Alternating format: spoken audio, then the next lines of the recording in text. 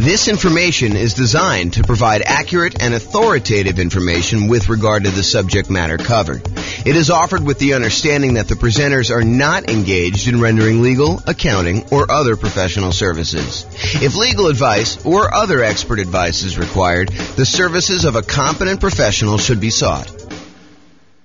Welcome to the El Paso Real Estate Investing and Real Estate Financial Planning Podcast. Learn all about investing in real estate in El Paso, Texas, with a combination of real estate financial planning and modeling with numbers specific to El Paso, plus syndicated, more generalized recordings of live and pre-recorded real estate investing classes. Not all of them specific to El Paso. Be sure to stay tuned after the podcast for a message from our sponsors. Sweet. All right, so quick turn and flipping properties. Really basic definition here. We're buying properties, we're adding value in some form or another, and then we're going to resell the properties. And it's usually as quickly as possible, although there's some variations where we slow them down. So adding value, before I get too far into this, I want to kind of classify this a little bit more. So I think a lot of people are familiar with this idea, buying a property, going in, putting a new roof on or putting new carpet in, updating the kitchen, adding bathrooms, rehabbing the bathrooms, those types of things. But adding value doesn't always have to be that. And I'll even go off on another tangent for a second here.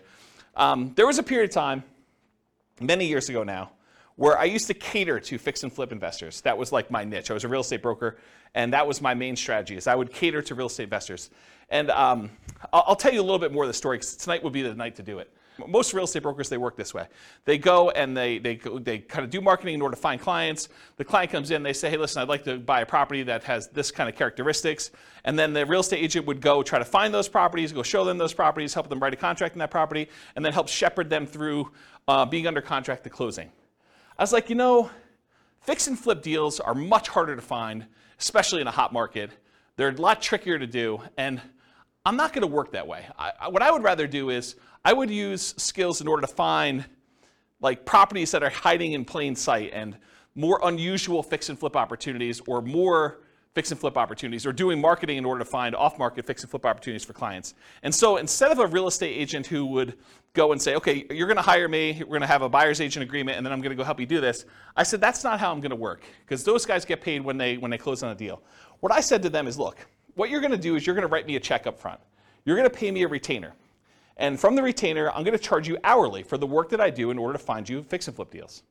And I'm going to analyze the MLS for undervalued properties and show you opportunities that you probably didn't know existed. But I'm going to charge you hourly for that. When you eventually do go buy a property, and I don't do this anymore, by the way, but when you go do and finally do buy a property, and you use me to buy the property, whether it's on the market, inside the MLS or outside the MLS, then I will earn a commission on that. And any money that you paid in up to that point, I will credit you back. So it's not like you paid any more. It's not like you paid, $10,000 plus the retainer and hourly.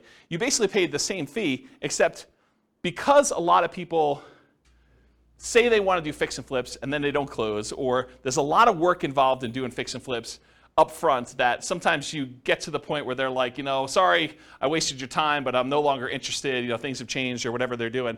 I was like, I'm not doing it that way. So I would actually help people do this, and I'd find those strategies that way. And one of the reasons I tell you this is, one of the secret things that I found with properties is a lot of people they look for very distressed properties that need a lot of work, that are smoke damage or water damage, or they got mold, or they got asbestos, or they had meth in them or something like that. There were some other ones that were hiding in plain sight. And the best way I could describe this, as one example, this isn't the only way to do it, but one example of this was grandma's property. So you'd go find a property that was in a 30-year-old neighborhood that was in perfect grandma condition. It was like you walked in and it was like pristine 1980. Everything looked brand new. There was plastic runners on the ground where grandma decided she didn't want to walk on the carpet, so she would do that. She would never use the kitchen. Everything looked exactly perfect. But it was really outdated. And so a lot of times those properties were fix and flip opportunities where you could go in and you could update things that was 1980s grandma into modern day stuff, and there was a big enough spread where you could make those work. And so they were sort of unusual fix and flip opportunities that not everyone was thinking of.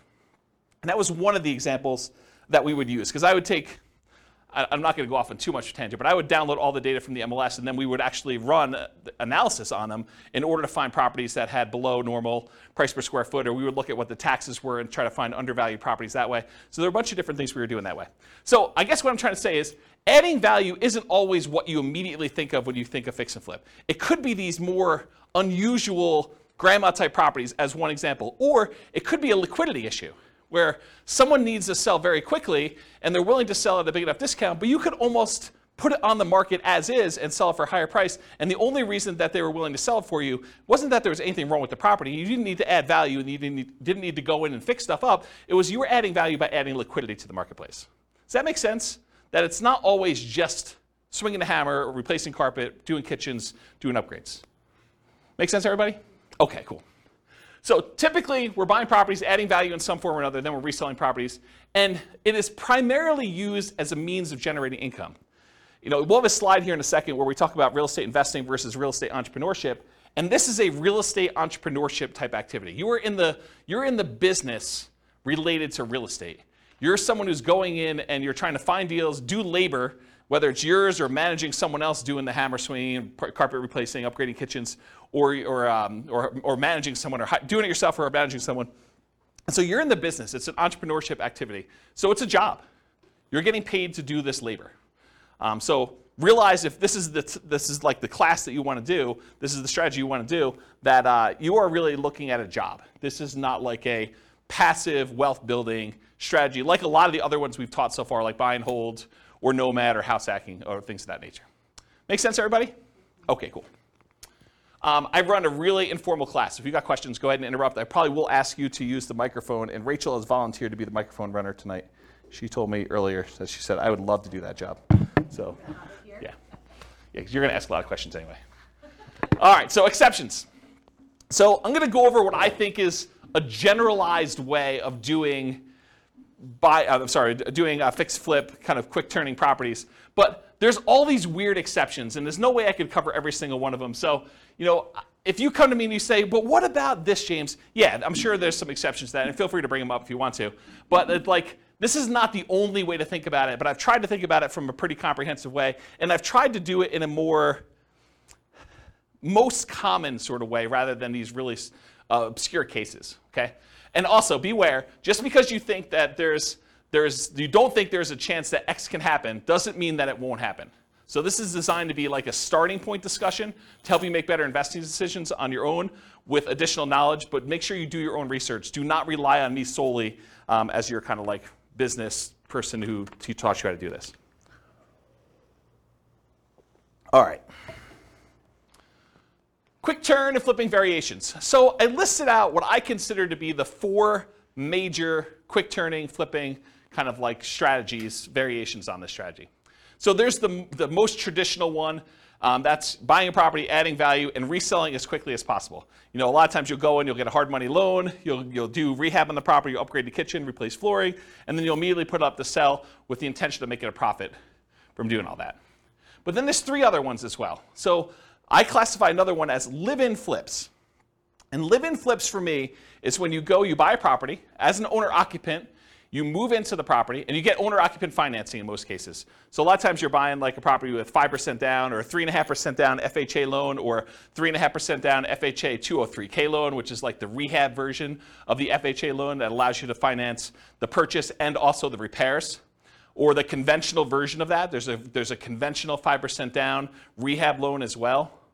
Or you do like a USDA nothing down loan, or a VA loan with nothing down, and you buy a property with the intention of, over the next year or so, doing your fix-up on the property with the intention of, after a year, selling it. That's what a live-in flip is to me. You move in the property, do the fix-up while you live in the property, often you're doing work in your spare time. This is like a second job. That's really what it is. After you get done with your regular job, you come home and you start fixing up the property. There's a variation on this, and I call it the 2-year tax advantage live-in flips, or slow flips. So the first live-in flip is like you're doing it at a reasonable time. Technically when you get the loan for an owner-occupant, you agree to live in the property for a year. So it's going to be hard for you to do it faster than a year. And there's an incentive, a tax incentive for you to wait a year. And that if you wait more than a year, you have long-term capital gains on any gain you had on the property. So that's a 15% tax rate usually, unless you're in some weird tax situation, but usually a 15% tax rate for after a year's point for doing the gain on that. But sometimes you'll say, hey, listen, I want to go and buy a property and I want to live in it 2 out of the last 5 years because I don't want to pay any taxes, any capital gain taxes on the sale. And so you buy a property very similar to the regular live and flip, except you move in with the intention of staying there 2 years. And the reason you do that is instead of having to pay that 15% capital gains tax rate after you've lived there for a year, you decide if you wait another year, then I can do it and not pay any tax on the gain at all. Okay, so that's one of the reasons why you do that. And then the final one, it's a variation on the regular flip. So the traditional flip, you're buying a property, usually getting hard money loan or paying cash or something like that, and then you're doing the fix up and then you're reselling it. With the partnership flip, you're going to partner with the seller. So instead of you going and getting hard money loan or some other type of financing, you go to the seller and say, look, Mr. Seller, your house needs some updating and I can get you more than what you would net if you partnered with me and do this. And I will go in here and I will pay for out of my own pocket to have contractors come in and do all the work on the property. And then when we sell it, you'll pay back all the money we paid for the upgrades, we'll pay off your loan and we'll split the profit. And I think we could do better than that. And so the idea behind a partnership flip is instead of you buying the property from the seller, doing the work and selling it, you partner with the seller, you do the work, and then you both sell it and you split the profit in some form or another. So that's what a partnership flip is. Okay? Any questions on the 4 strategies? You guys knew about all those? You have the microphone? On. Yeah, it should be on. It doesn't project your voice. Yeah, just so records. with the partnership flips, how is that price difference determined, the spread between what it would have sold for before and then after? Is it just based on a pre-renovation appraisal? Or how is that price determined? It's completely negotiated between you and the seller. Okay. So you could structure these any way you want. It's whatever you can get a seller to agree with, right? So I don't think a lot of times you're talking about, this is what you would have gotten, although maybe that's part of your presentation. No, this is what you would have gotten if you hire a real estate agent. It's going to be 6%, and most buyers are going to come in. They're going to negotiate the price down, and so you got another 2 or 3% that way, and you got your share closing costs. And so by the time everything's said and done, you're talking at a 13% discount from where you thought you were going to be. And so what I do, we're going to be able to do this. I'm a real estate agent. I can sell the property for us, so we're going to save some money there. I've got contractors and everyone else who could do all this work, and I get discount because I give them a lot of business. And then you go in there and you sell yourself as to why you can go and do it and why you can make them more money than if you did it yourself. So you do whatever the negotiation is for yourself to do that presentation. Does that make sense? Okay. Okay, cool. Any other questions on this? Yeah, good, Mike. Thank you. I've been seeing some houses, like say in Kansas City, Yeah. Missouri, and they're really cheap. Yep. Have you done any where you can do not an assumable loan, what do you call it? Subject to loan, where you just take over the property and then make an agreement that after you're done fixing the property, you will then pay them. But in the meantime, their mortgage is being covered. Sure. Yeah, you can structure it that way. That's just a variation on the partnership flip, right? You're going to go in there and you're going to say, look, it's not even subject to. I mean, you honestly could do it where you just say, look, I'll pay the amount that your mortgage is. If you want to do this, it doesn't have to be done this way.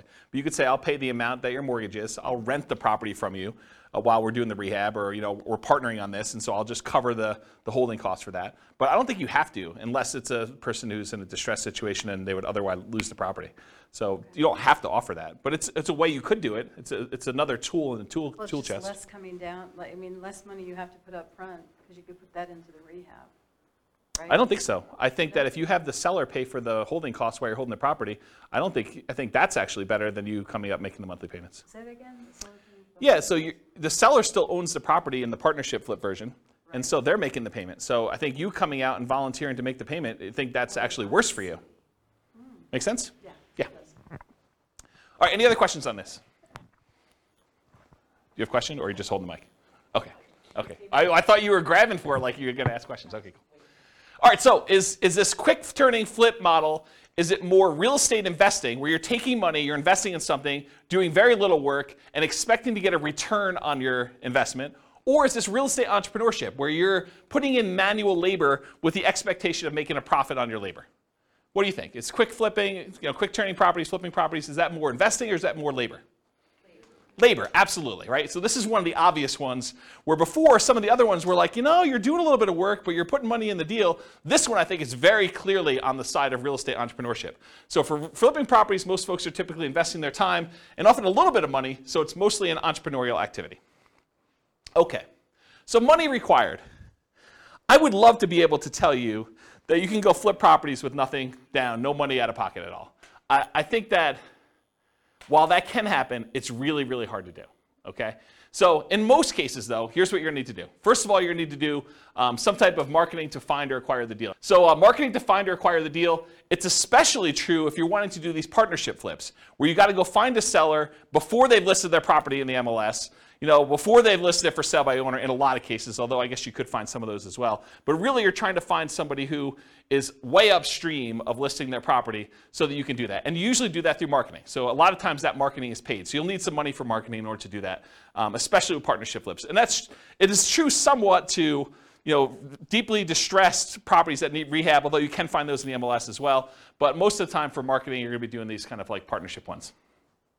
You'll also need money for down payment and closing costs. So when you acquire property, you're probably gonna have some closing costs. Could you go find like a hard money lender who's willing to loan you 100% of the purchase price, and they'll roll your closing costs in, and they'll roll your upfront points in, and they'll have no monthly payment due on the property while you're doing it?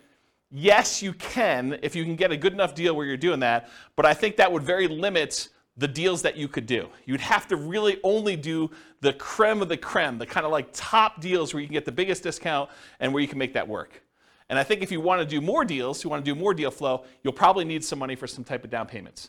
So in some cases, you might be able to do it with no down payment. For example, you bring in a money partner, or you do a partnership flip, or you find an exceptional deal and using a hard money lender, it doesn't require a down payment. So those are like the dream cases if you're trying to do this with no money.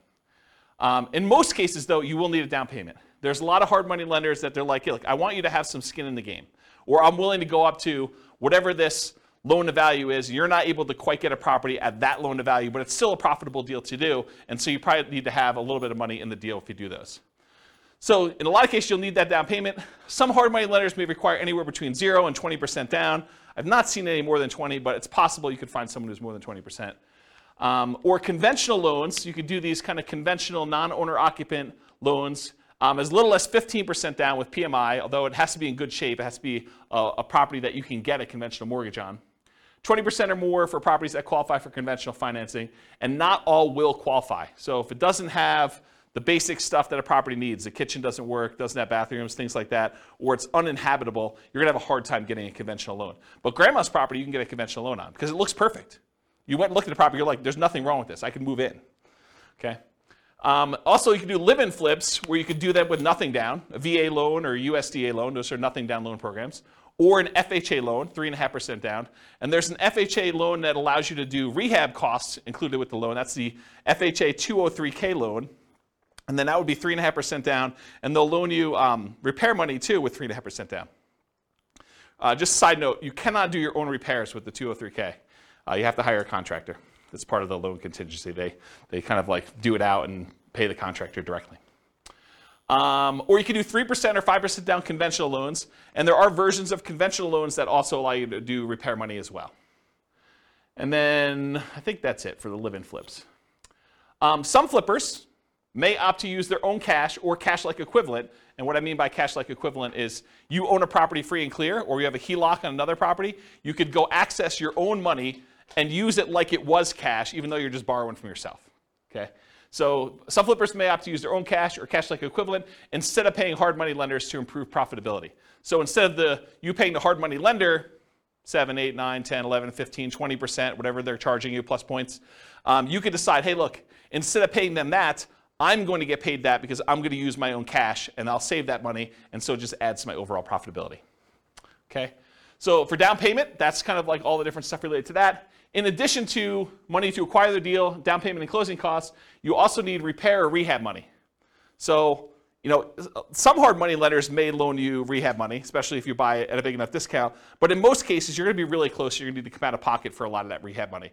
Now, some people will opt to use some type of credit card, HELOC, or something like that, or they'll go buy from Home Depot on a Home Depot credit card, and they'll do their own labor. So they're trying to get creative in order to minimize the amount of money they have out of pocket. But for the most part, you're going to need to come up with some type of rehab, repair money to do that. Holding costs. So a lot of times, even if you do a hard money lender, they're going to want you to make payments. A lot of times it's interest-only payments on the loan. Some of them will do like, we won't do payments for the first 6 months. It's already rolled into the cost of the loan, or maybe they'll add it to the loan balance. Well, they won't require you to make monthly payments on it. But not all hard money lenders are like that. And so you'll have some holding costs on the loan while doing the rehab. And once you've done the rehab, marketing the property for sale. So you may have 3-month rehab period, or 4-month rehab, or 6-month rehab, and then after that you have 2 or 3 or 4 months in order to market the property and then wait for it to close before you can get paid. So you might have 3, 4, 5, 6 months of holding costs between rehab period and marketing period in order to do that. Does that make sense, everybody? Okay. And then marketing or staging costs to sell, or hiring a real estate professional who could do that for you. So you don't have to be the one to do the marketing costs of get it in MLS and put up the signs and do yard signs and get it out and distribute flyers and print up flyers and floor plans and photos and all that other stuff, or staging of the property. You can hire a real estate professional to do that, but realize that's a cost that's usually coming out of the sale if you're not doing it yourself. And then finally, I guess it is finally, reserves. So you should not be doing flipping properties without reserves. I don't know how many clients, like top-notch professional flippers, that they get into a property thinking the rehab's going to be $20,000, $30,000, $50,000, and ultimately find out that it's 2 times that. They thought that they knew what they were getting into. They get in the house and they find out a whole bunch of things that they didn't know about, and they're unwilling to sell a product that they know has problems and that they didn't fix. And so you need to have reserves to take care of those things. And you probably need to have reserves if this thing takes a lot longer than you thought it was going to take. You buy in a property and you thought rehab was going to be 3 months, and that you were going to be out in 3 months, and it's not under contract by 3 months, and so you got to hold it for 6 months or whatever it is. So you need to have reserves, just like you do with any other strategy. But I think a lot of people do not think about reserves when they think about money required to do these. So in an ideal world, can you do this with $0? Maybe. I think that's hard to do.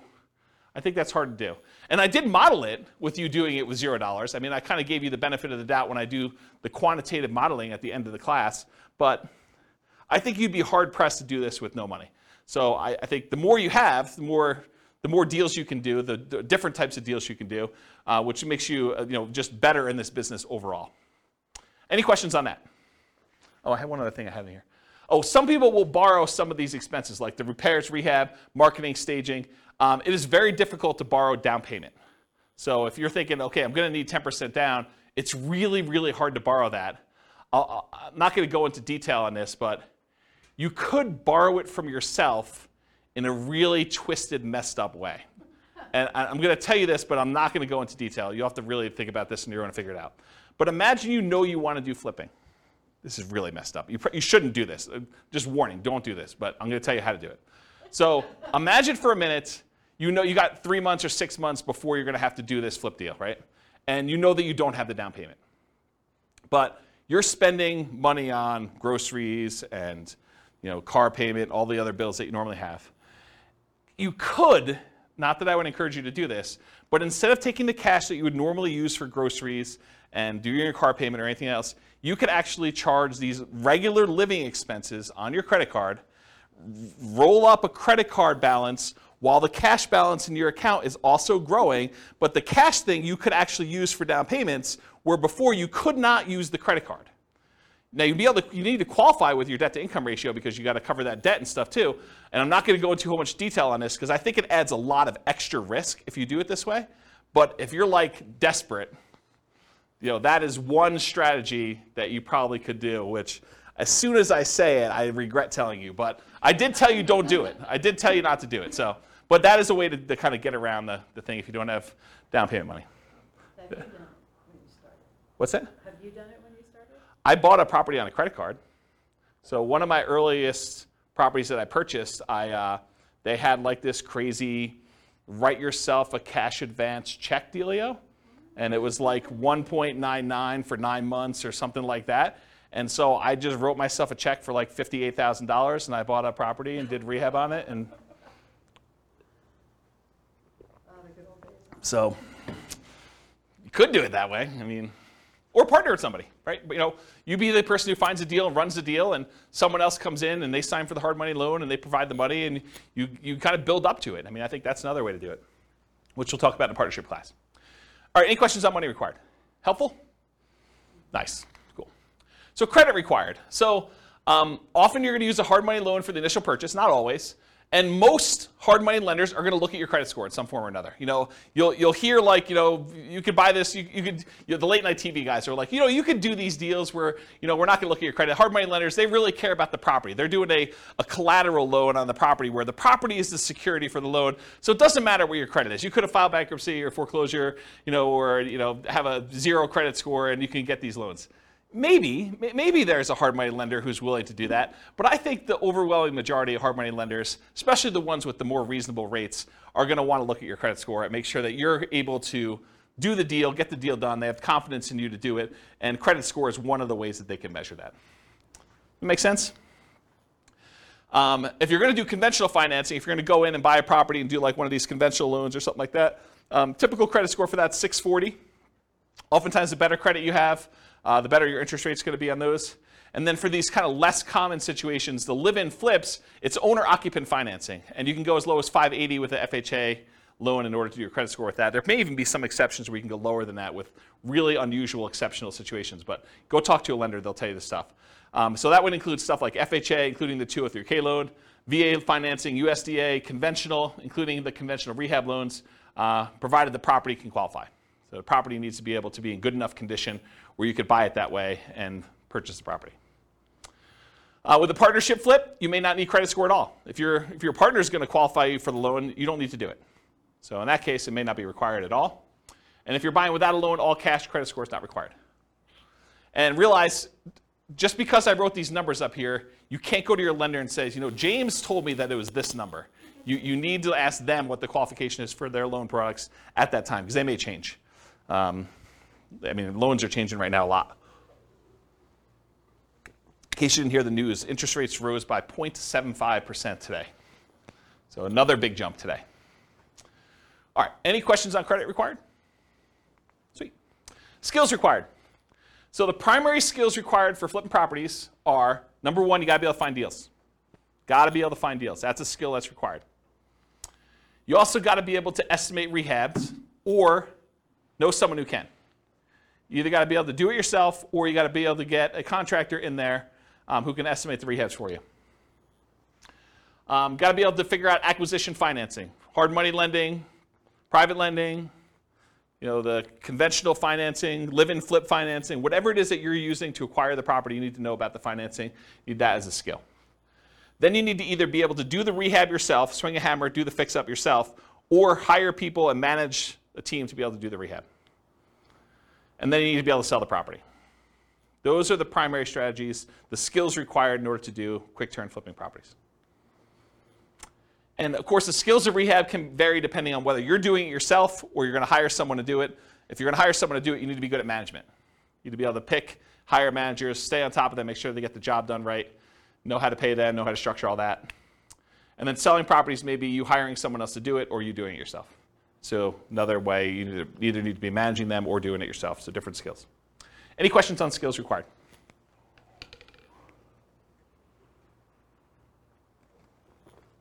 All right, stability. So flipping properties is very actively stable.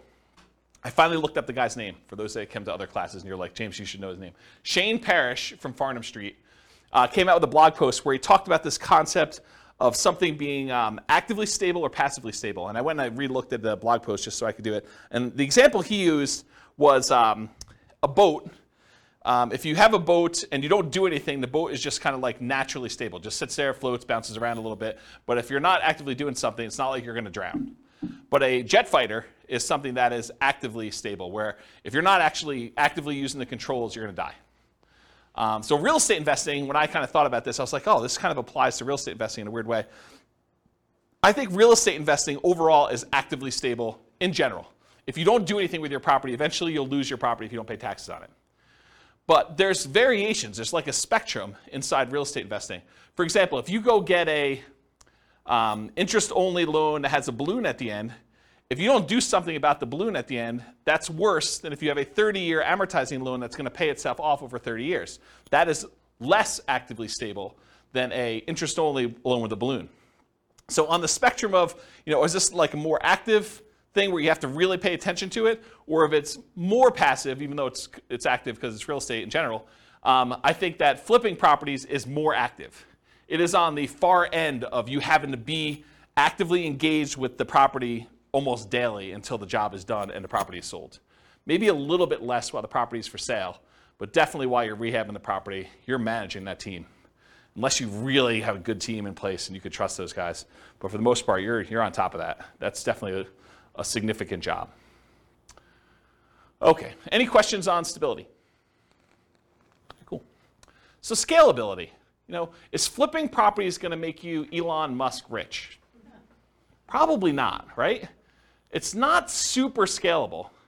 I mean, there's some advantages to it because you can get big chunks of money, but it's not like wealth building. And I got a really good slide. I think it's the second to last slide tonight, where I talk to you and I compare how much money you make buying a rental property versus how much money you make flipping properties. And it's an interesting comparison. I'll kind of show you that. But as far as scalability goes, flipping properties, it's often limited to deal flow. You got to find good enough deals where you can buy them at a discount, put in the value, and then resell them. So from that perspective, it's harder to scale. It usually slows down your acquisition speed. It can be done with a relatively small amount of capital that can usually be reused after a deal. So you go in there, you put up some money, put up some rehab money. In most cases, you're getting all that money back, and so you could reuse it on the next deal that you do. So from that way, it is scalable, right? Because it's not like you need to dump 20% into a property and leave it there as you do with like buying whole properties. So you could reuse the money and kind of keep cycling it in through. Since it requires a lot of manual labor, it's typically not considered a scaling wealth building strategy directly, but many people will use the profit from their fix and flip deals in order to acquire long-term wealth with rental properties or nomad or house hacking or whatever in parallel. So they'll go ahead and use money from their flips in order to fund down payments for doing other strategies. Does that make sense? Okay. Any questions on scalability? Cool. Risk exposure. So I think flipping properties has a medium risk rating. And for those that watched, so those that were here for other classes, you're like, James, does your risk rating ever change off medium? Turns out Burr was high last week. So you'll see that when you see the podcast episode. But so a lot of these are medium. And there are different reasons why this one's medium too, because flipping is different risks than I think that buy and hold, nomad, and house hacking had. And it shares. One of the reasons Burr had so much risk is it combines both the strategies. It's got all the risk of doing rehab in it, and then it's got all the risk of doing buy and hold because it's both strategies. And so that's one of the reasons why it's high. It's got twice as much. So for risk tonight though, for flipping properties, fix and flips, there's rehab risks. So you're going to do your rehab on a property, and a hurricane hits, doesn't hit your property, but the price of lumber triples. Well, that's an additional risk. Or your contractors get all pulled off to do another project, or you expected to do a rehab in a kitchen. Once you kind of pull the kitchen out, you realize there's mold, and now you got to do mold remediation in the property. Or you happen to test for meth because after you buy the property, you are talking to the neighbor like, I'm finally glad someone bought that meth house, and that those meth dealers are no longer here. And you're like, what? So, I mean, there's stuff like that happens. So you have all the rehab risks, although that could happen with anything. Interest rate risk for your buyers while rehabbing. So imagine you bought a rehab property, and you were getting ready to put it on the market about 2 months ago, and interest rates just went through the roof then. So now it's much, much harder for you to sell your property because there's an interest rate risk for your buyers while you were doing your rehab. Price decline during rehab risk. So sometimes markets turn. There was a market was going a certain way, and then all of a sudden it shifted, and now it's much harder for you to sell, or the prices started to go down. And you're holding the property thinking, I can do better, and the market's kind of dropping out as you're holding on. And maybe you should have accepted that $5,000 discounted offer that you got the first day, because that was your best offer, because now the price is $20,000 below where you were. So there's stuff like that happens. And for longer flips, like 2-year slow flips, this is an extended, it might be called an additional price decline during ownership risk, because while you're holding the property for 2 years, it's possible the market changes or interest rates change or things like that, and prices drop pretty considerably during that period of time. And then, of course, your credit is at risk because if something happens and you're unable to make the payments on the loan, you're unable to sell the property, and you got to give the property back to the lender or something like that, then you could have a credit risk there. And then in addition to those risks, for partnership risks, if you're doing partnership flips, rather, your reputation is at risk, right? Because you're sort of doing something with someone else and they're expecting you to perform. And then you have all the generic partnership risks that you have there. Disagreements with your partner. He said this, you thought it was going to go one way, they sue you, there's like a disagreement over how to split the profits or what was said or who was supposed to do what. So you've got all those with additional partnership flip risks.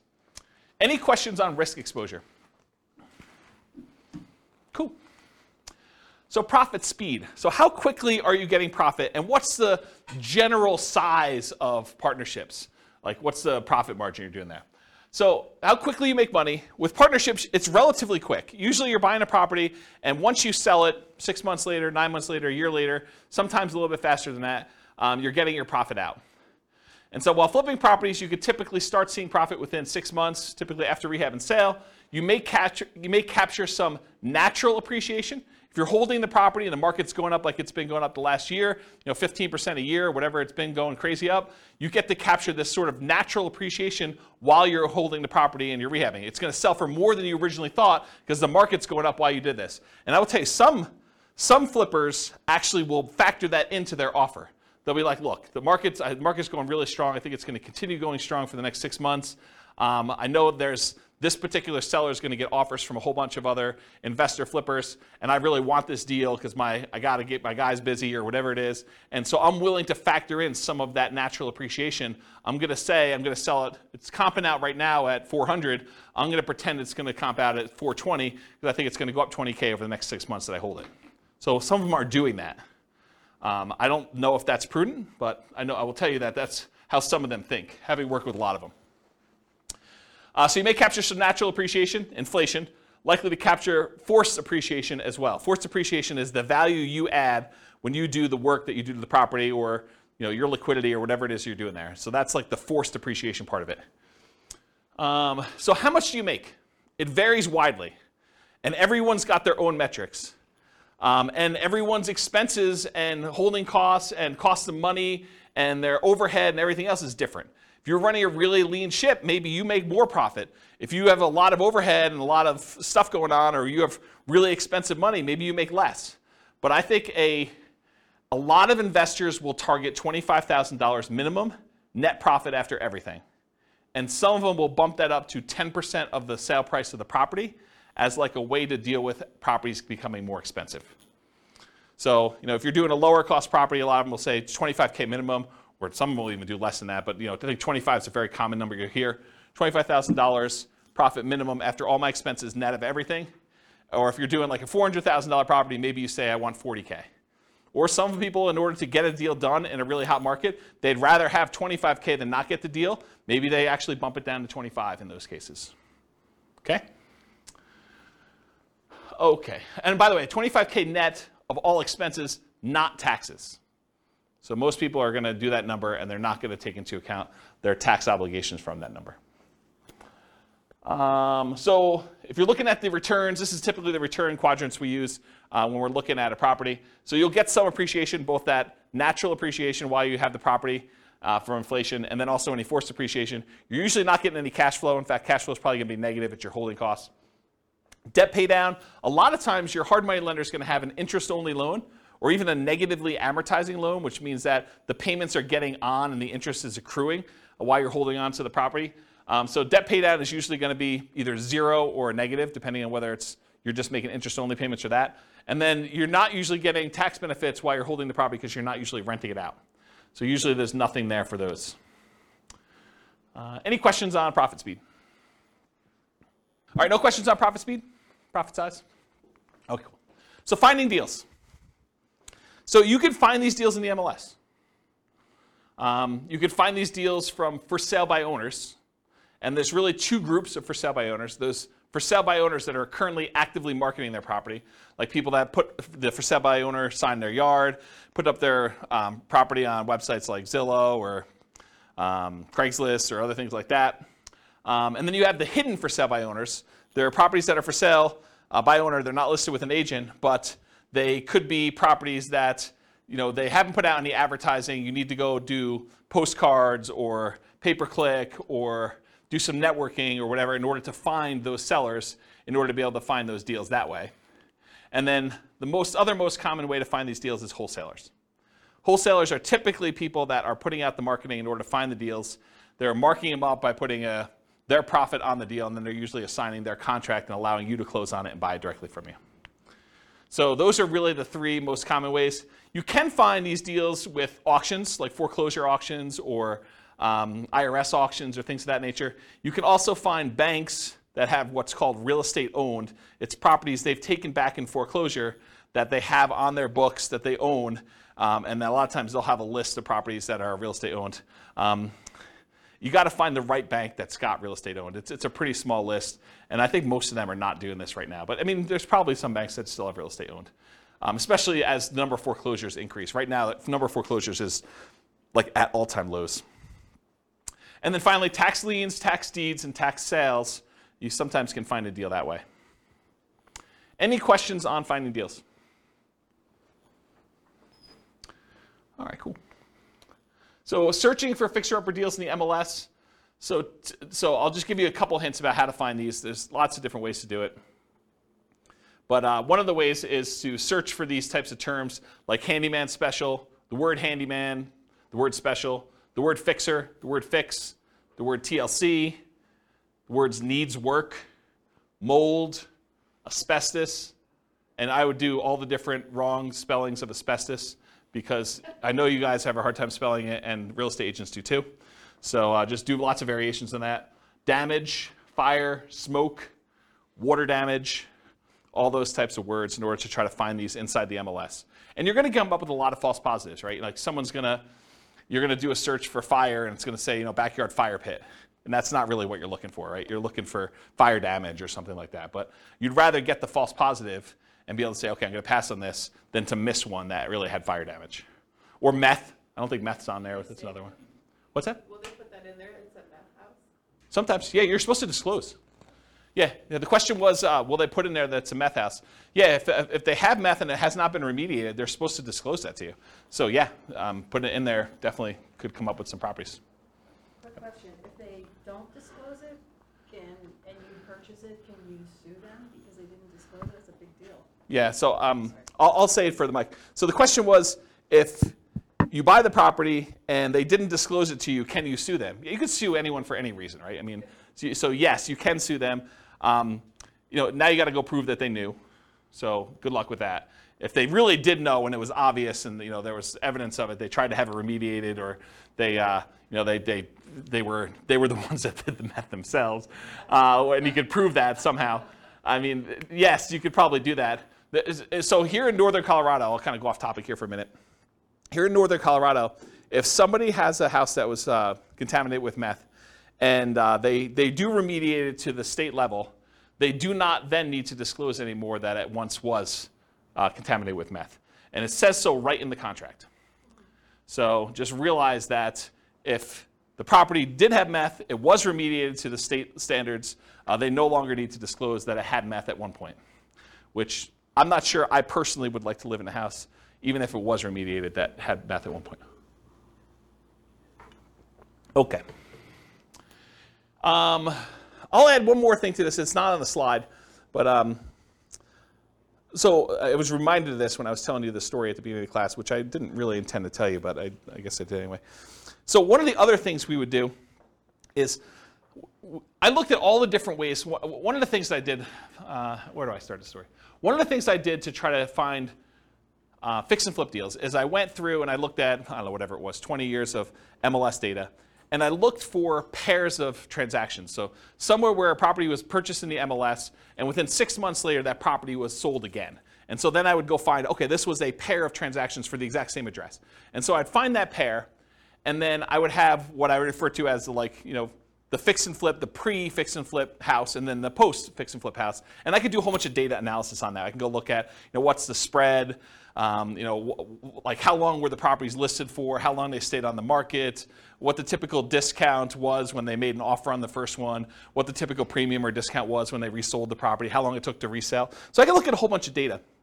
But one of the things I wanted to do, now that I had these fix and flip pairs, I wanted to go look at all the initial transactions and try to find out ways that I might be able to identify those that were not obvious.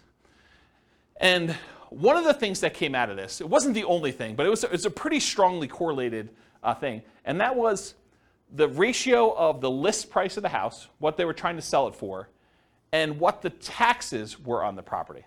Because taxes are a proxy for value.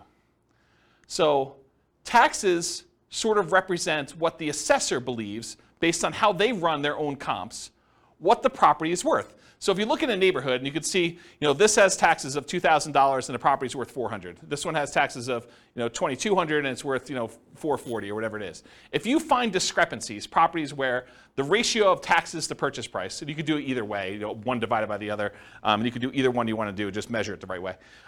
If you find ones that are outliers to that, that could be a first pass, even if it didn't have any of these special keywords in it, and it would otherwise seem like, without you going and running comps on every property, this is a really quick way to whittle down that list. And so you could export the list of properties in the MLS if your MLS allows you to do that, and then do a ratio, download the spreadsheet where they have taxes, property taxes, and then do the thing for list price, and then do some type of calculation, and then sort them by that, and then look at the top 5 or 10 or 20 or whatever properties there are, or just go through and order by those.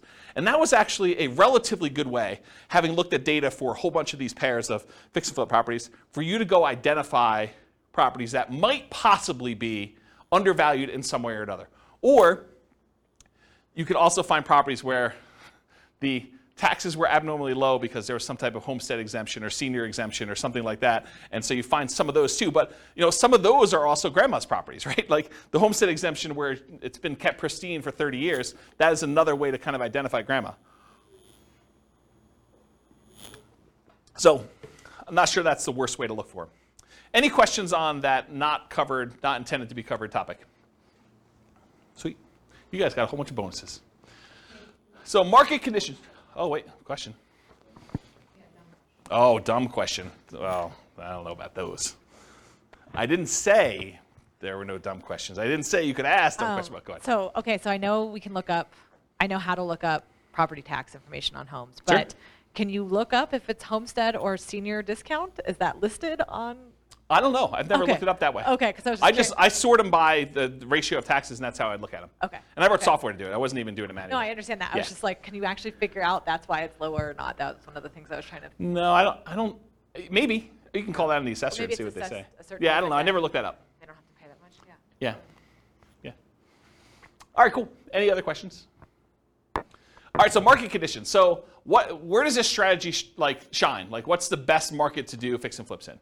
So it's got to be a market where you can buy properties that need work at a discount. All right, if you're thinking you could do it in our current market, well, our current market 6 months ago, that's really hard to do. It's hard to buy any property without paying a premium over asking price and find a property that needs work. Can you still do it? Probably. There's exceptions to every rule, as I said, but it's much harder to do that. If you want to do any type of volume or scale, it's tricky to do. There are other markets that are much easier to find distressed properties that you could do fix and flip with. The other warning I'll add about this is sometimes the reason you can get very distressed properties at a big discount is because it'd be really, really hard to sell them even if they were fixed up. So I think you want to find properties that you could both buy them at a discount and that you see ones that have been fixed up that are actually selling in that neighborhood and at a decent price. You got to look at the comps of what you could sell for in order to make sure you can determine those. All right, so ideal market conditions where you can buy properties that need work at a discount, value add opportunities in some form, and then markets with strong demand. You definitely need some demand in order to do it. It's not enough to buy it at a discount. You also need to be able to sell it in a reasonable time for a reasonable price. It is challenging in low buyer demand markets. It's also challenging in very high buyer demand markets where it's hard to get a discount on anything. Any questions on that? Very cool. Accessibility or availability of deals. These can be hard deals to find. Not as hard as BRRRR properties. BRRRR properties are harder to find than fix up. Why? Anyone know? Because BRRRR properties, you need to both find a property that would qualify as a fixer-upper, but then it also has to be an amazing rental after you buy it and do the refi.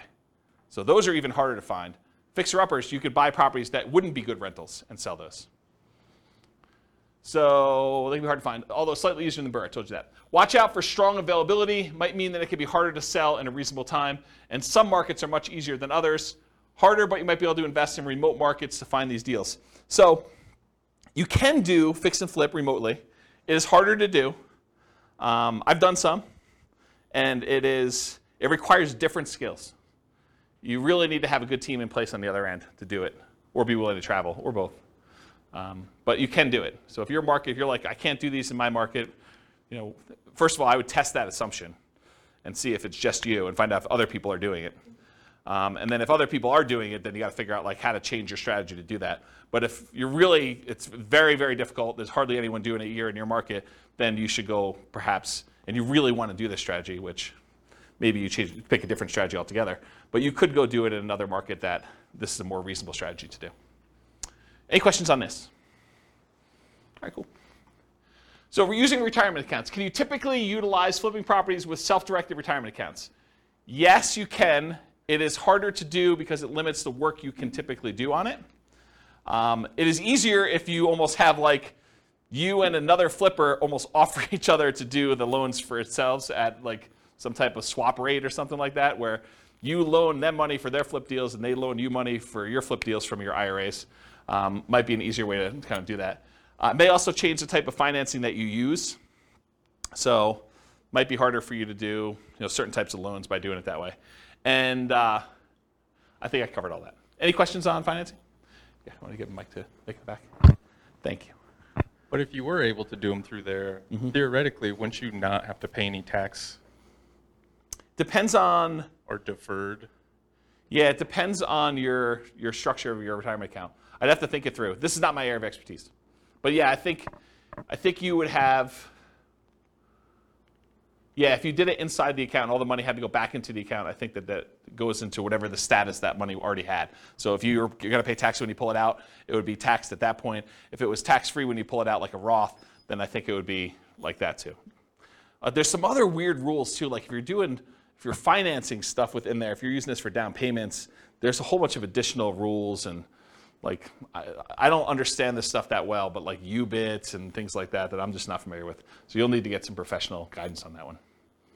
It's harder to do, much harder to do than doing it with someone else's IRA. You can use someone else's IRA real easy.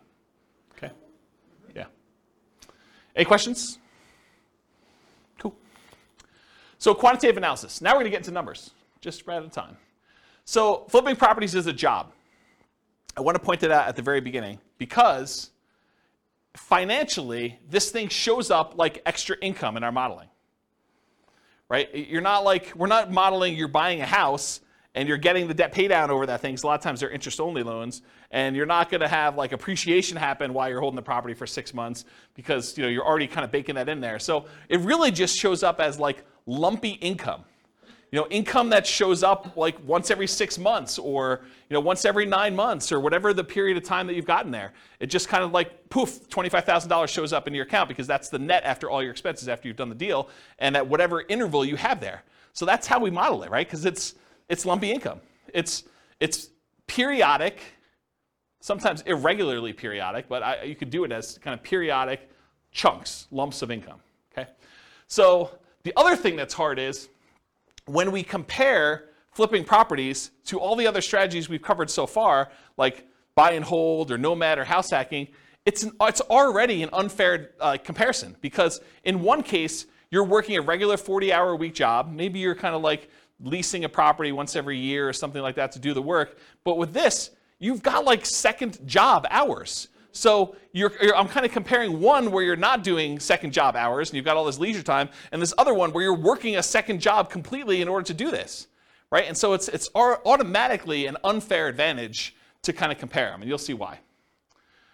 So I could take like one model of this thing and really spend 2 hours just going through all the different risk profiles and how this varies and what your income looks like and your kind of cash flow looks like and all this other stuff, like just based on like one strategy. So tonight I'm just going to focus on financial independence, how long it takes you to achieve financial independence using the strategy, but I could easily just go in and dig into all these other variations and how this really works and mechanics of it, which I just don't have time to.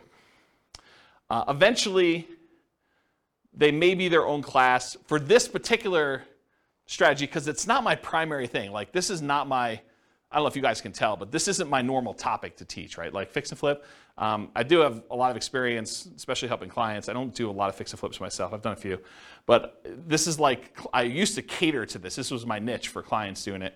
And I did this for several years doing it this way. But I don't know. This isn't my normal class topic that I teach. It's sort of like a secondary topic. So I don't know. Maybe I will teach more. Maybe I won't. It is naive to generalize these results. Don't think that you truly deeply understand all the nuance from just this class, right?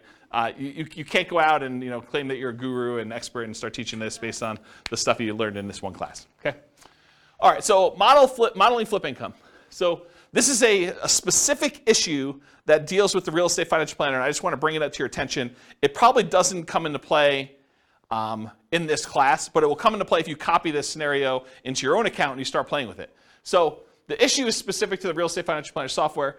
You could model flipping income in one of two ways. The one way you could do it is you could say, I got lumpy income, I get a lump sum of $25,000, maybe it's adjusted up for inflation, every 6 months. And if you did that, the way that we calculate debt to income is I calculate debt to income month to month. So I look at the income you had in that month and the debts you had in that month, and I tell you what your debt to income was in that particular month. I don't look back a year and say, your average income was this, and like your average debt was this at those different periods, and then calculate your debt to income that way. And one of the reasons why we don't do that is because some people will actually get a job and they'll just gotten a raise in a job, and if they have their income for that 2 months, they should be able to qualify. They shouldn't have to look back on an average, and so it would mess up the math for those situations. So you could either do this lumpy income, which means the month you got that extra $25,000, your debt to income looks amazing because you got $25,000 of extra income. It drops your debt to income way down, and so it could look like you qualified to buy houses really easily that month. If we decide and we don't do it that way, we say, okay, look, you're making $25,000 every 5 months, let's say. I could just say you're making an extra $5,000 a month.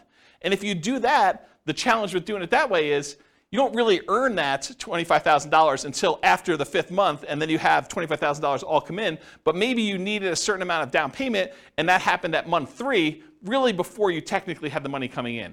So it's this really weird catch-22 where if I model it one way, it introduces one problem. If I model it another way, it introduces another problem. So you really do need to think about what you're doing if you're structuring these and making it work.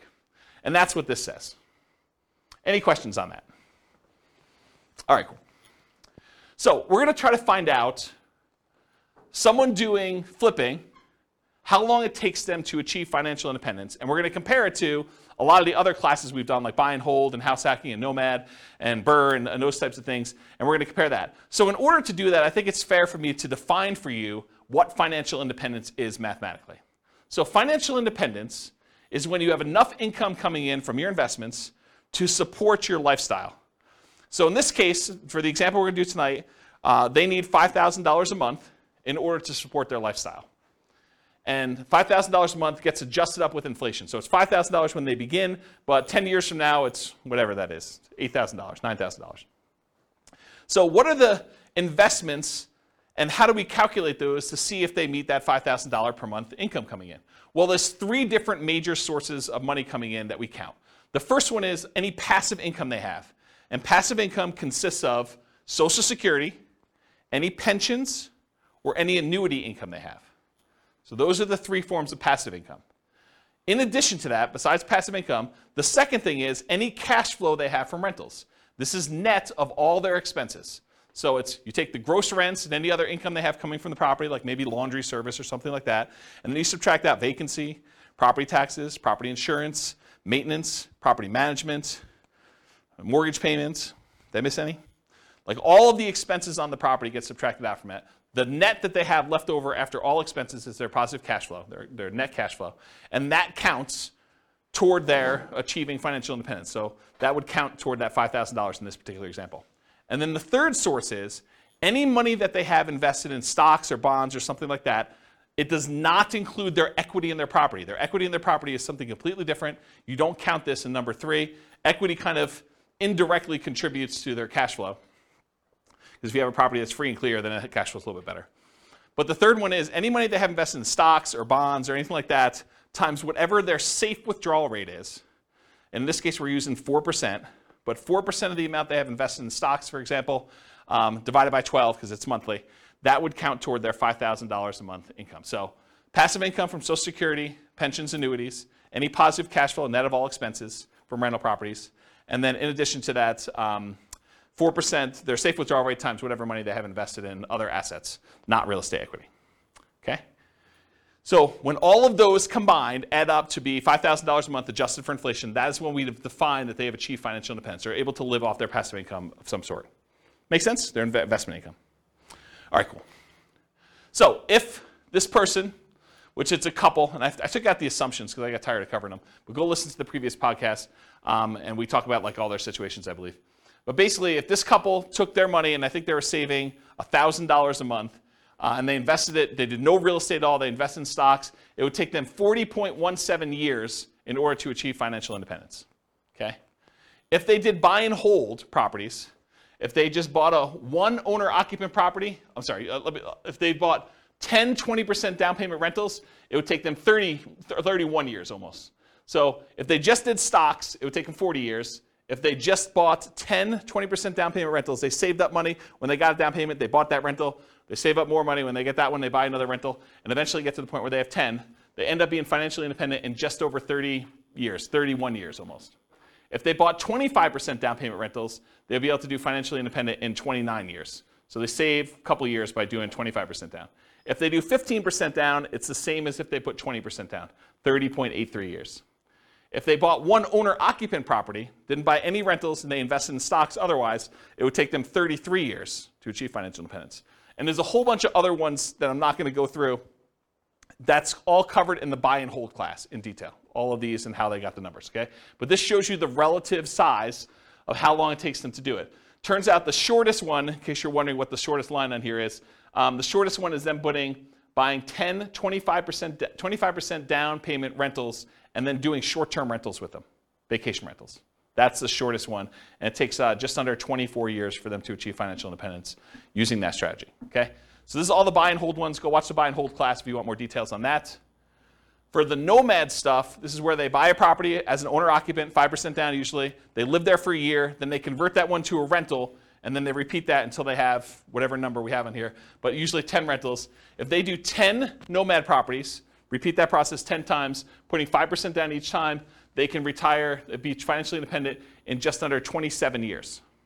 And remember, the fastest one was 24 years or so for those short-term rentals, but most of these are well over 30 years.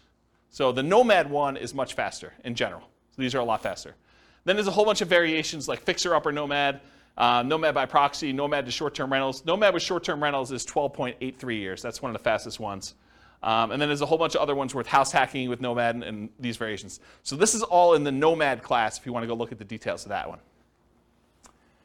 Here's house hacking for those that were in house hacking class. And it got so big that it was getting hard to see them on the screen, so I went horizontal instead. But it just shows you the same type of chart, the number of years it takes for them to achieve financial independence. If they buy one property with 5% down, and I think this is one roommate, it takes them 32.83 years. If they get additional roommates, like I think this is 4 roommates. If they have 4 roommates, it's 26 years to do that. And then here's some other ones where they're doing variations on the theme.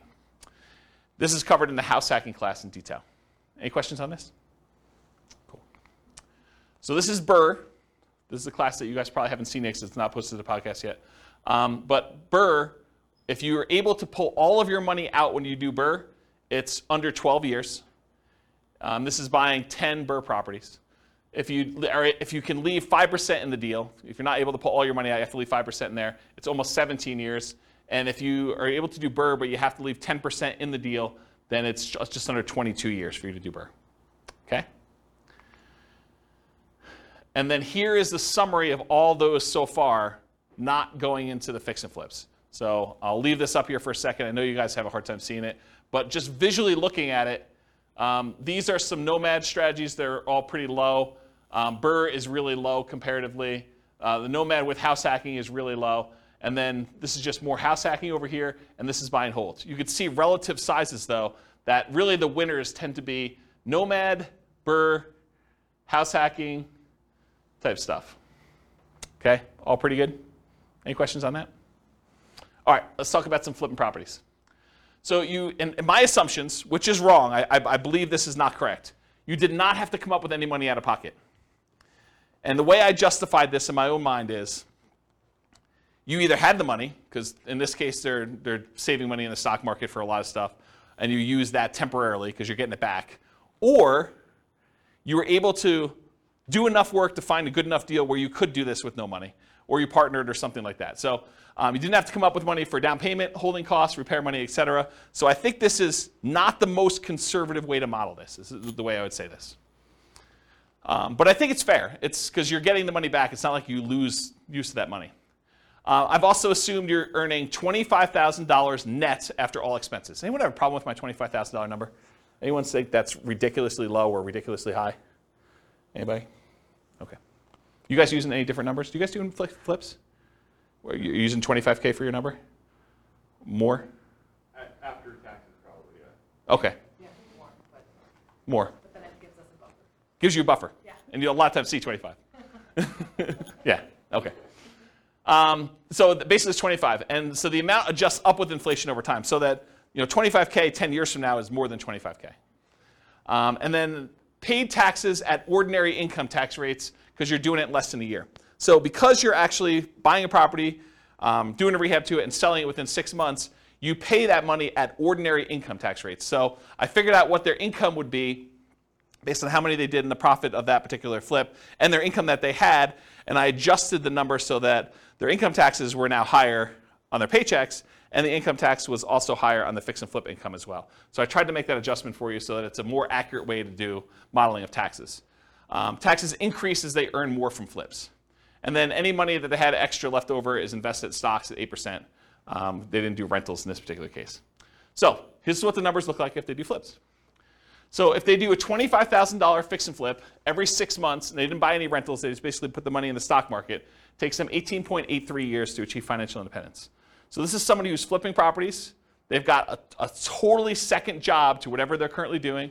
And the first job, they're saving $1,000 a month from that. And it takes them almost 19 years in order to be financially independent doing it that way. And the equivalent from before, I thought, was it 40 years? It was about 40 years for someone just doing stocks without doing the flips. But this is like having a second job that's bringing in an extra $50,000 a year. And they were making $72,000 a year from their job to begin with, total, combined between the two of them.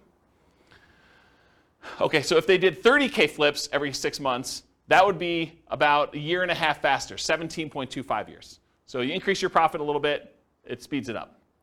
If they're doing a $35,000 flip every 6 months, that's 16.08 years. If you happen to do $40,000 flips every 6 months, that's 14.83. If you do $45,000 flips, it's 13.67.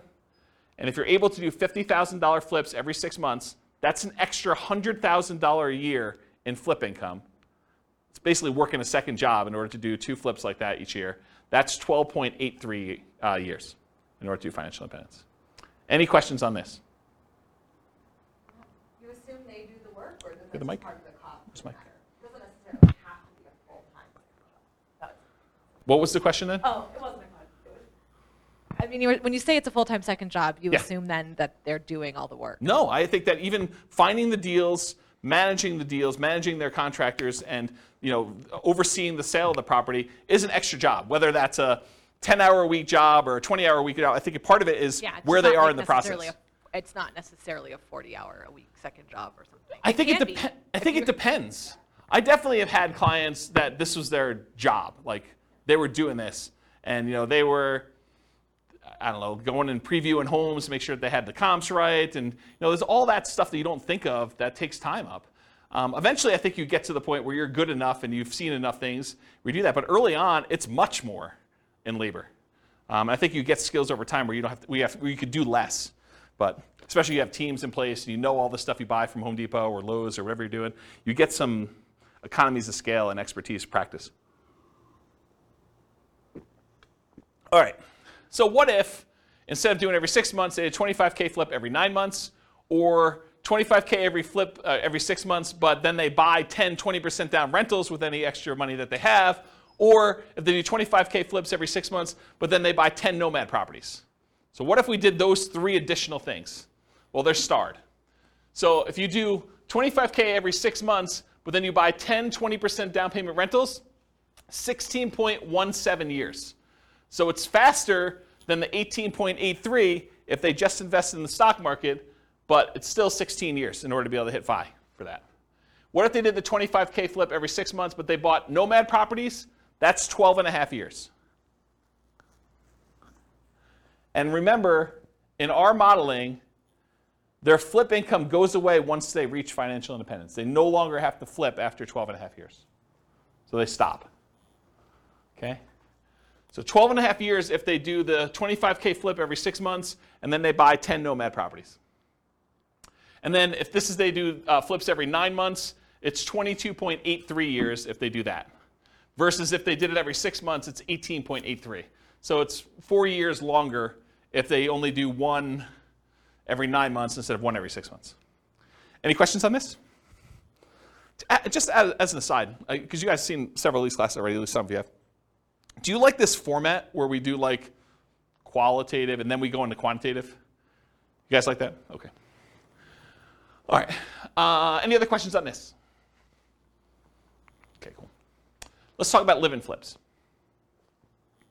So if you're doing a flip, if you live in the property or otherwise, but if you do a flip and it's less than a year, you pay taxes at your regular income tax rate. So if you're flipping a property and you make a profit on it, whatever profit you made on that deal after all your expenses, then that gets taxed at your ordinary income tax rate. And I'm not a tax guy, so go verify this with your CPA. But this is my understanding.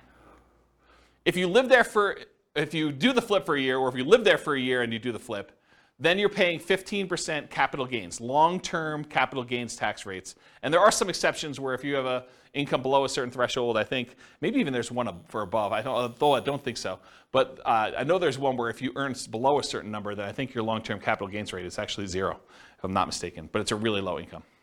But otherwise, if it's over a year, in most cases, it's going to be a 15% long-term capital gains rate tax rate.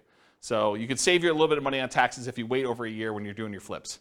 Although I'm not sure that's incentive enough for you to do shorter ones, and I'll show you that here in a second.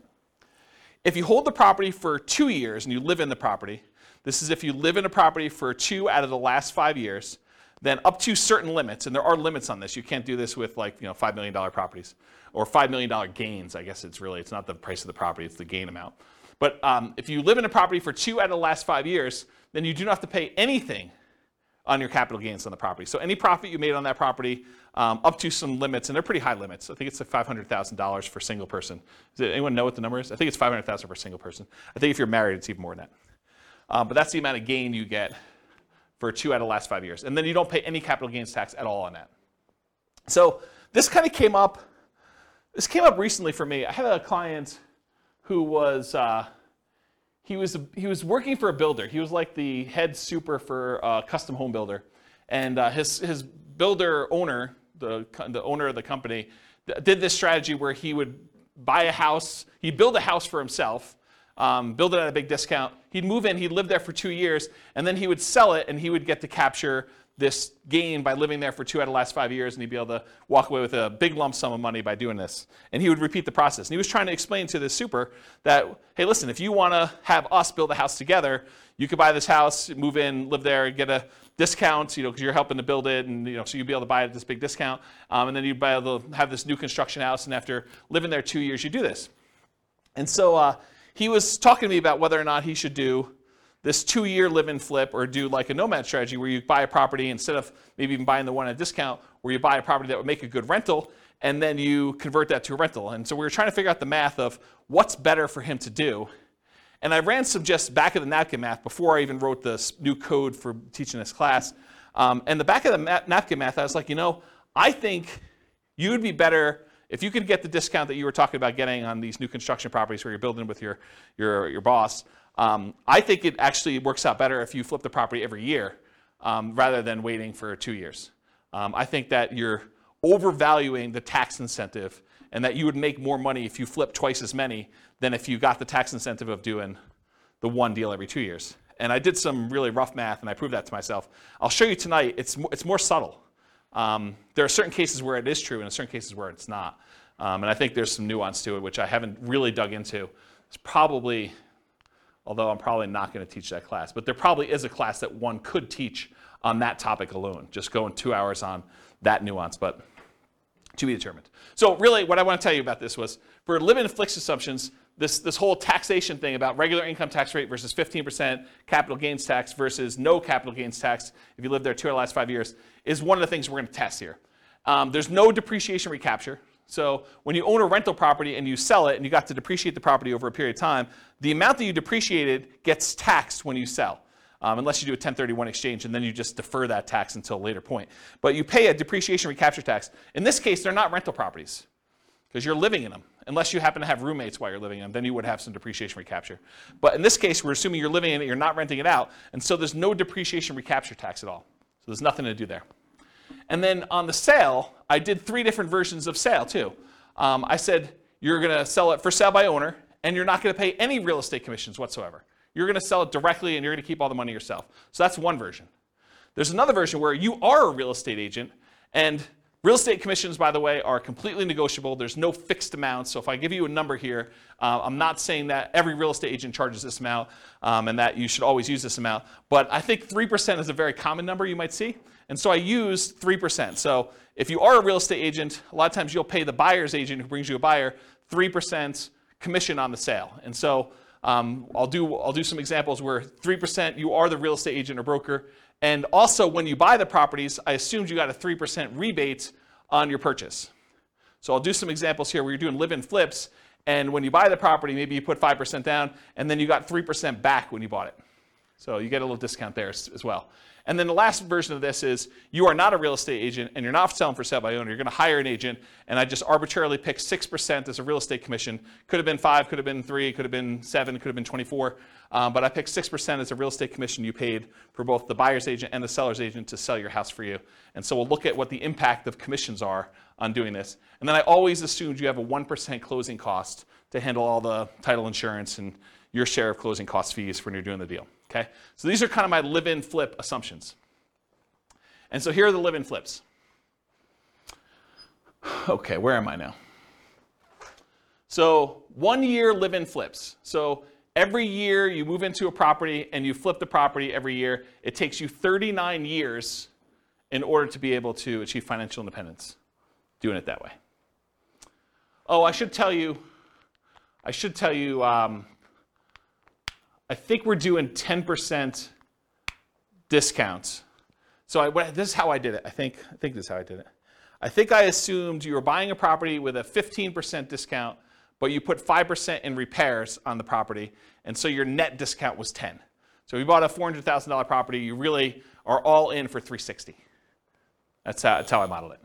Okay. So if you do the 1 year live-in flips, it's 39 years for you to achieve financial independence.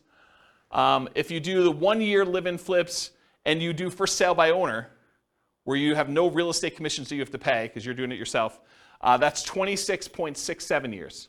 So you save almost 13 years by not using the real estate agent on your sale.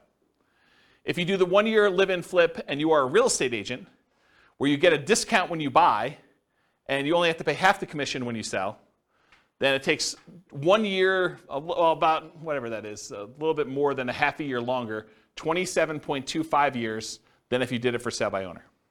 But it's still faster than if you did and you had a real estate agent do your sales. Okay?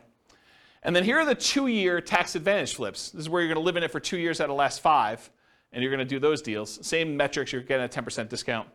But there's an increased depreciation because you're holding it for a longer period of time when you do it that way. And you have some debt pay down over that thing. But you do get that in the other ones too. They're just more frequent, right? So 2 year tax advantage live-in flips, 34.92 years, just under 35 years for doing that. Remember, if you did the 1 year one, it would have taken you 39 years. So this is one of those examples where I thought it was going to be the other way, but it turns out the 2 year one is tax advantaged.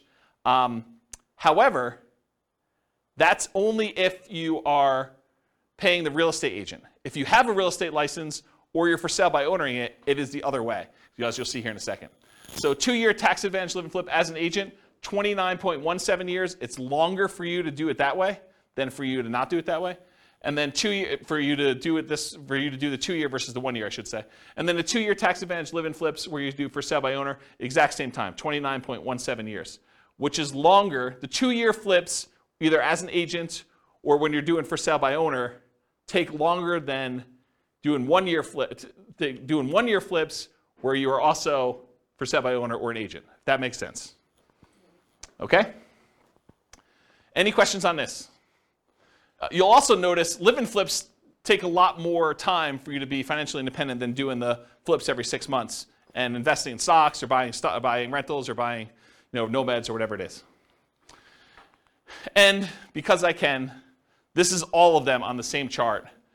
And the flips are in this middle section because it's alphabetical. So like somewhere between here and here are the flips. So you can get an idea of relative size of how long it takes. Some of the like flipping ones are pretty aggressive, but remember, they're getting jobs. This is like a extra job for you to go do this if you're doing these flips and whatever. So it's like almost an unfair comparison time-wise. I don't remember where I was, but it was somewhere in this ballpark. And you can see some of the faster ones are these nomads and nomad with house hacking, and house hacking ones are kind of like the faster ones. Buy and hold, a little bit slower. And then regular house hacking ones over here a little bit longer. Any questions on all of them? Not going to go into detail, but you can look at the chart at your leisure. Any questions? All right. This is the penultimate slide, second to last slide. I'm going to pause for dramatic effect. Take a drink, too. While you're drinking, it would be funny if you could add a bar. It was. Sorry. So otherwise, I have to repeat it. It'd be funny if you could add a bar on that of getting a minimum wage job for 20 hours a week. Extra? Yeah. Yeah. Compared to the... This is the tricky part, right? Like, you think that's a great idea, and I do think that's a good idea too, but everyone's like, well, I have this unique situation. I'd like to see you do this where I get $50 more in rent, or, I hire a property manager, because a lot of these are without a property manager, or like, because there's all sorts of variations, or, I'm going to not do 5% down for all of them. We're going to do 3.5% down. I'm going to buy a duplex first or a fourplex, and then I'm going to do my 5%. How does that vary? That's why there's so many different variations. I mean, this is literally why I've zero concern. I'm doing like Real Estate Financial Planner podcast where I take one of these scenarios, and each episode is me diving deep into like one. And then I go and I drill into like exactly what's happening, and I can compare it to like another scenario that was before and show you how it's better and how it's worse and stuff like that. I have zero concern that I'm ever going to run out of these, right? Because I think I'm on like buy and hold, like 25% down. And I've got all these to go with like all sorts of variations of doing this. And what happens if I make more? What happens if I make less? Property manager, not property manager. Stop working before I technically hit FI and see if I can coast in. And there's all sorts of weird stuff to do. Yeah, because I was just thinking, you said 2 flips a year every 6 months for 30 years. Yeah. Man, that's a lot of time. Right. I totally agree. Yeah, and we all know that house hacking is the equivalent of getting a side hustle, right? So you could do side hustle, go look at the house hacking ones. Those are kind of the equivalent, right? It's like getting a job for $650. So you could look at it that way. There's lots of weird ones. So. All right, so this slide. I used to have a very different version of this slide that I would teach. And the old version of the slide, I'll jump to the punchline, then I'll walk you through this one. The old version of this slide was, for every rental property you have, it's the equivalent of you doing a flip every year. So for every rental property you own, it's the equivalent amount of money that you would make from doing a flip every year. And I'm going to walk you through what I mean by this. So I just randomly took the properties we were buying in all these other scenarios, and I jumped to year 10, just to show you what year 10 numbers look like. So in year 10, the amount of money you make from appreciation on the rental, using a 3% appreciation rate, was about $15K. The amount of money you made in cash flow on that property, I think this is 20% down. The amount of money you made in cash flow on that property was $6,720. The amount you made from paying down on the loan was about $6,000, a little less than $6,000. And the amount you made in cash flow from your tax benefits, cash flow from depreciation, was about $2,600 and change. Okay? Add all those up together, it's about $30,000 in that 1 year from appreciation, cash flow, debt pay down, and the tax benefits of owning that rental property. Squint really hard, it's about 30 grand. If you do a 25K flip, About 10 years in the future, they're worth about $33,000 in change as your flip amount. So for every rental you own, it's very close to the amount you make in a flip over time. You make a little bit less earlier on, you make a lot more later on. But if you look at the chart, if you did like a chart of what your flip would be, going through all these ones, and then you did a chart showing you what your profit, overall profit from these 4 areas for doing a rental property, they're very similar. Okay? And that's every year. This is every year. This is the appreciation in this 1 year. You know, do a $4,000, $400,000 property at 3%. It's like 12 grand, right? So yeah. And then cash flow, I mean, it's what it is. It's like $500 a month. So yeah. Interesting, right? And is there more work doing a flip or doing a rental?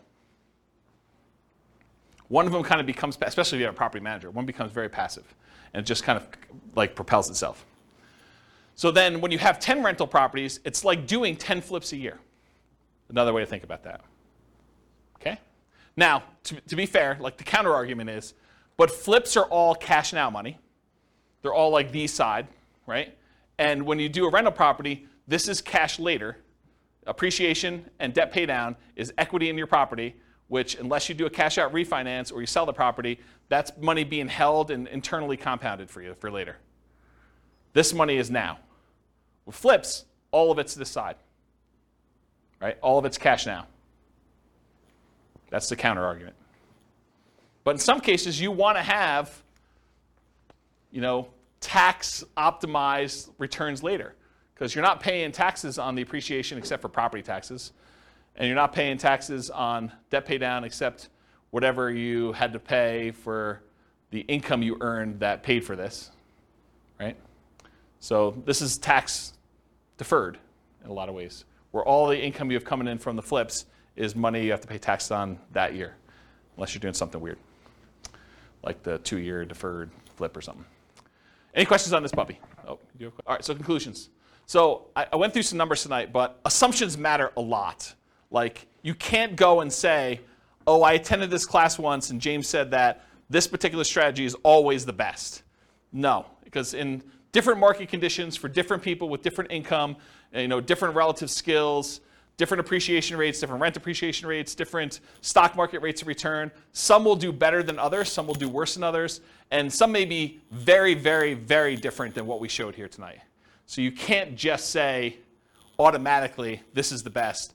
I think what you have to do is you either need to do the math yourself, or you need to put your own stuff into the Real Estate Financial Planner and model it out, and then change your strategy and do a variation strategy, and then compare the two. I'll also add one other thing. We really only looked at one measurement. We looked at how long it takes to achieve financial independence, when in fact, there's a lot of things to look at, right? There's the risk profile.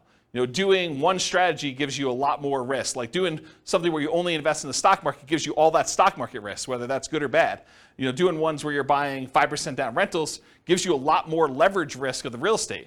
You know, that price resiliency or the equity resiliency and rent resiliency stuff that we kind of talked about at the beginning, where, you know, rents decline, that's potentially problematic. 80 flips. So you have all that flip risk, right? And with BRRRR, you have the flip of, you have all the additional BRRRR risk in there too. So like all these strategies have different risk profiles. And so one may be faster, but it may also be a lot more riskier, where if you ran a Monte Carlo simulation where you had all these variables for price appreciation, rent appreciation, stock market rate of return being variable, mortgage interest rates being able to go up or down on you, inflation rate becoming variable, like all those things becoming variable, you may find one has a much wider range of values where, yeah, maybe you can retire really, really early if things go your way, or maybe it's like forever where you don't actually make it with this particular strategy, where another strategy might have a really narrow band where you're almost certainly going to take longer to get to financial independence, but you're definitely going to be financially independent within a 6-year period. And so you might see that if you run your numbers and have certain things happening. You can go to realestatefinancialplanner.com/model, pick your city, and over time, it's not all done at this point, but over time I will be adding all of these strategies in so that we use the numbers for that city, and you could just copy any of the scenarios into your own account and just start from there with numbers that are very similar to whatever city you're in to be able to do that. Okay. That is the end. If you guys have any questions for we're done. Is that helpful? Different than other fix and flip classes you've attended, where they kind of talk about rehabbing and estimating repairs and finding deals and stuff, a little bit different? Good stuff? Yes, good stuff. You guys are really quiet. Wow. Okay.